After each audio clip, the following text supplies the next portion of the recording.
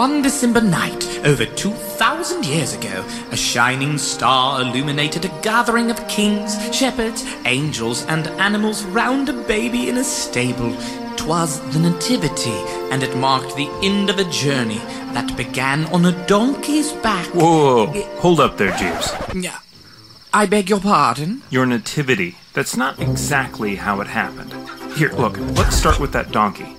Neither of the gospel stories mentions Mary traveling by donkey. And given the 60 miles of rough terrain they traveled, it's more likely they used a wagon.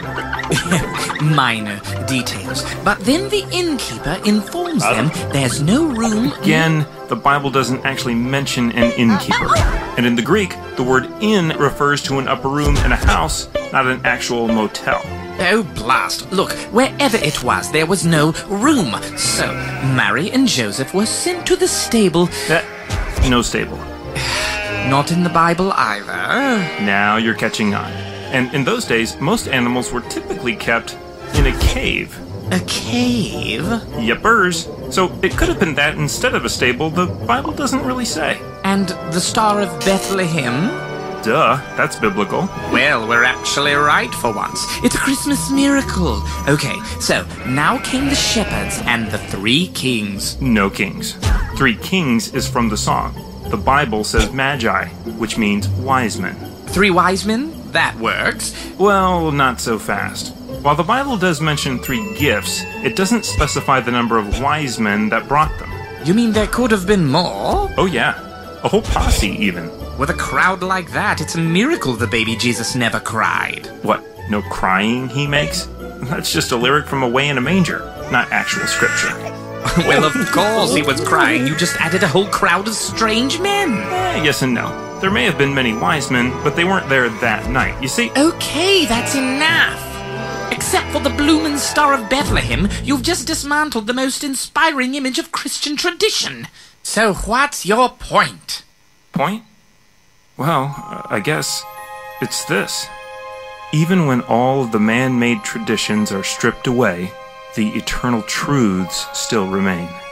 Whether they traveled by donkey or wagon, God brought them safely to the birthplace that was prophesied. Whether born in a stable or cave, God provided shelter in a strange new land. Whether there were 3 kings, 3 wise men, or many, God called the elect to bear witness and testimony to the birth of Emmanuel.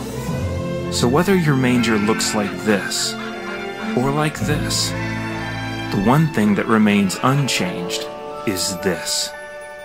A baby boy, born of a virgin, this day in the city of David, a Savior, which is Christ the Lord. Bless you, sir.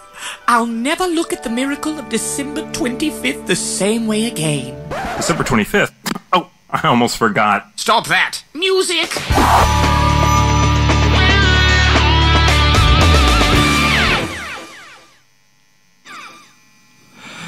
Well, there you go. Maybe you'll never look at the miracle of Christmas again, but at the same way. But I want to talk about the miracle of Christmas and what it is on this Christmas morning and see if we can catch a glimpse of it.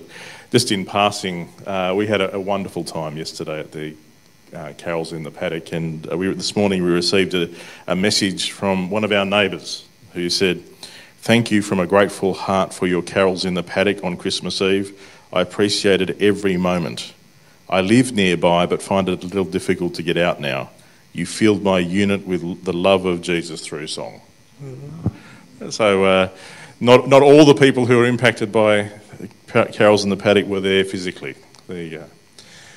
And today we've been taking a journey looking at the candles of Advent. The candles of Advent are profound. One of the dangers with Christmas is there's incredible depth behind many of the Christian traditions of Christmas. There's not a lot of depth behind other traditions, but the words chosen for the Christmas wreath and the Christmas candles are profound because they are the deepest longings of the human heart. We start the Advent season with the candle of hope, and then we move to peace and joy and love. All things that are summed up in and through Jesus. And one of the dangers is on Christmas Day, the true meaning of Christmas can go missing with the best will in the world.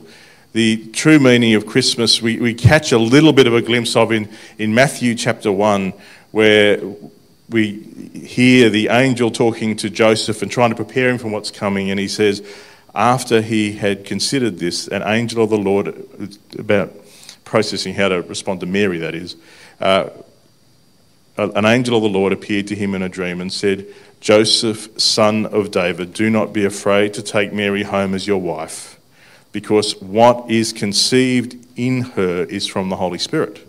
She will give birth to a son, and you are to give him the name Jesus, because he will save his people from their sins. All this took place to fulfill what the Lord had said through the prophet. The virgin will conceive and give birth to a son, and they will call him Emmanuel, which means God with us. And so we light this candle today, that it is a symbol. It stands above the others as a reminder that you just don't get hope, peace, joy and love any other way than through this baby born in Bethlehem. And again, you don't really understand the significance of Easter unless you pick up the whole book of the Bible. That one of the dangers is we pick up the little bits and pieces we like, but the Christmas story makes sense in light of the whole Bible. From the very first chapters, where you get this picture of people being created in God's image, and this lovely picture of God hanging out with people in Genesis chapter 3, going for a walk. And then through the Old Testament, God's heart was to dwell with his people, and he created these, initially a tabernacle, then the temple, where he could be with his people. And it was always a partial thing, because he couldn't fully. He wasn't in the book of Genesis. We get this picture of God hanging out, like walking through the garden in the cool of the evening, and it was never quite the same. The whole idea of the tabernacle and the temple was just to remind that God, so that God could be with people, but people wouldn't get annihilated by the presence of true love, joy, peace, and hope. And so they were hoping and praying. And if you're interested, there are the notes for this short message are in the YouVersion Bible app this morning. So if you have that, there's a couple of quotes I'm going to have about the real meaning of Christmas that I've put in there. But if you want to understand what people were longing for, there's a really confusing big book of the Bible called Ezekiel. It's written by one of the prophets. And it's this sad, sad story initially of the presence of God leaving the people and the glory of the Lord leaving the temple. But this promise, and this is the promise, after the glory of the Lord has departed the temple, this is the promise in Ezekiel 37, my servant David will be king over them. Now, of course, David was dead a long time earlier. So all Jewish people reading that would understand that what that means is someone in the line of David is going to somehow be king. And it says, and they will have one shepherd. They will follow my laws and be careful to keep my decrees. They will live in the land I gave to my servant Jacob, the land where your ancestors lived. They and their children and their children's children will live there forever, and David, my servant, will be their prince forever. So again, it's saying that somehow this person in the line of David is going to live forever. And again, people go, for us, we just read it because we all are familiar with the Christmas story and kind of think, oh yeah, we know what that means. He goes on and says, I will make a covenant of peace with them. This promise of a new covenant. And it will be an everlasting covenant.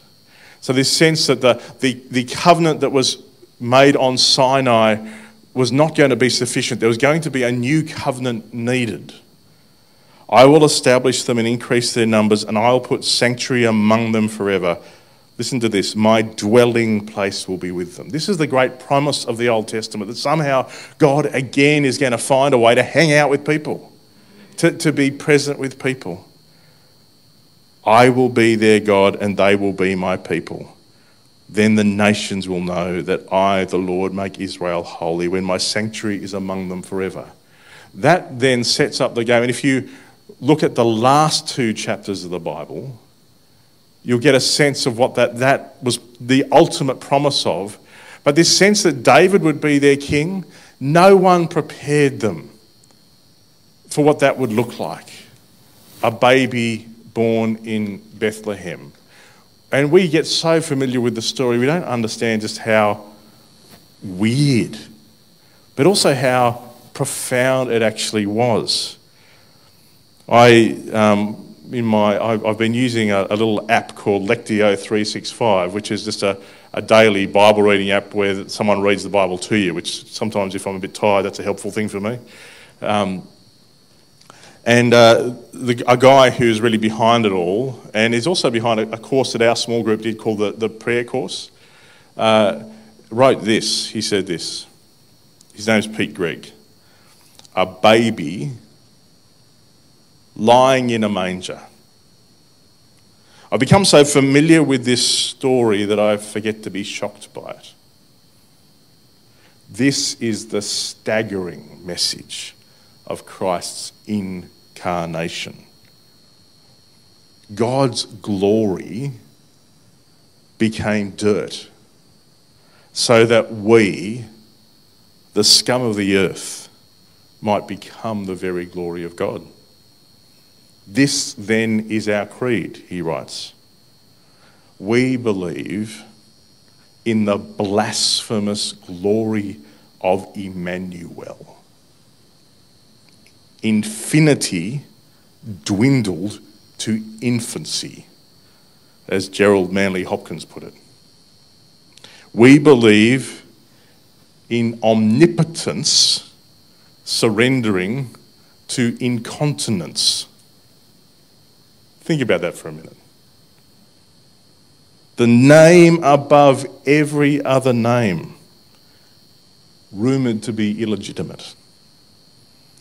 We believe that God's eternal word once squealed like a baby, and when eventually he learned to speak, it was with a regional accent.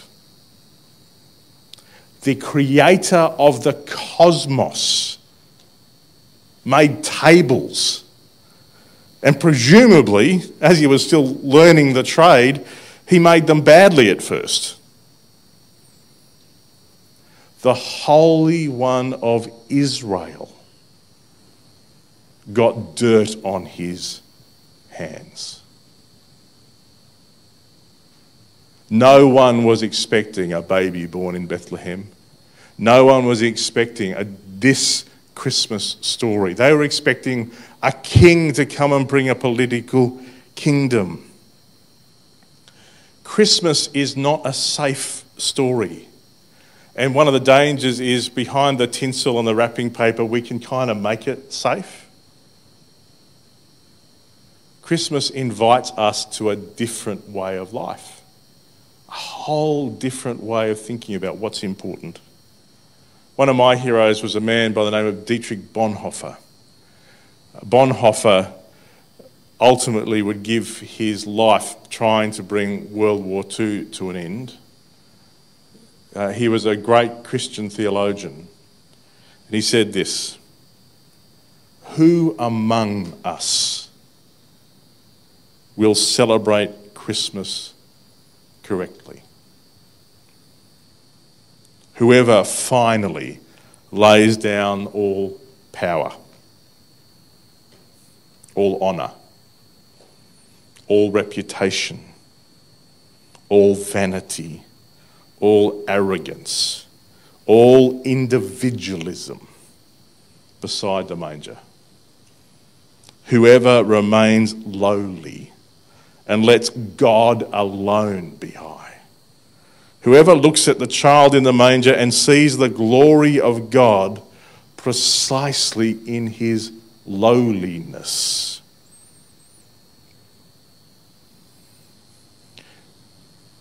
This baby born in Bethlehem would grow up to be the man who says, I am the way, the truth, and the life. And there is this incredible future we look forward to where God will dwell with people unambiguously. The new city will come and every tear will be wiped away from every eye. It's just going to be fantastic. In the meantime, though, there is a way that God wants to hang out with us now. Because of the baby, God now dwells with people. It's what Jesus would call his kingdom. And what he says to us is the same, I think, as what he wrote to another little church in the town of Laodicea. And he says this, here I am. Here I am. I stand at the door and knock. If anyone hears my voice and opens the door, I will come in and eat with that person and they with me. I will come in and dwell. I'll come in and hang out. I'll come and do life.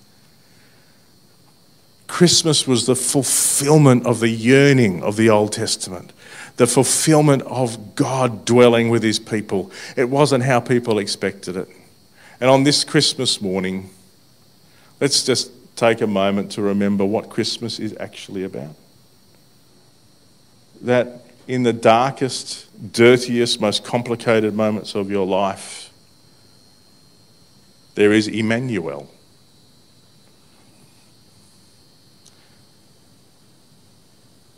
As my mate Pete, who we missed this morning, was familiar, and we keep coming back to Psalm 23. This is the picture of the good shepherd. And what he would say in Psalm 23 is that even though I walk through the valley of the shadow of death, I will fear no evil, because you are with me. The whole of humanity was walking through the valley of the shadow of death, and God came to be with us. Let's just pray on this Christmas morning. Jesus, thank you. Thank you that you are Emmanuel. Thank you that you are God with us, and that Christmas is a big story that invites us to think differently about what the real meaning of Christmas really is. Thanks for the joy on the kids' faces. Thanks for the light and the family moments. Thanks for the reunions. But also, Jesus, we acknowledge that for many this morning, they're not going to be waking to with a deep sense of joy, but a deep sense of sadness or grief or pain. For those and for all of us, Jesus, help us remember you are Emmanuel. You are with us. And that all we need to do is open the door. For those of us who have, welcomed you in before, but sort of it kept you safely in a corner, can you help us welcome you back right into the centre of our lives on this Christmas morning? And for those of us who are still in the process of opening the door, help us open it fully and help us experience the life that comes through you thanks to this Christmas morning and all that it symbolises. Thank you for the hope, peace, joy and love of Christmas. But most of all, Jesus, thank you for who you are. And thank you for Christmas. Amen.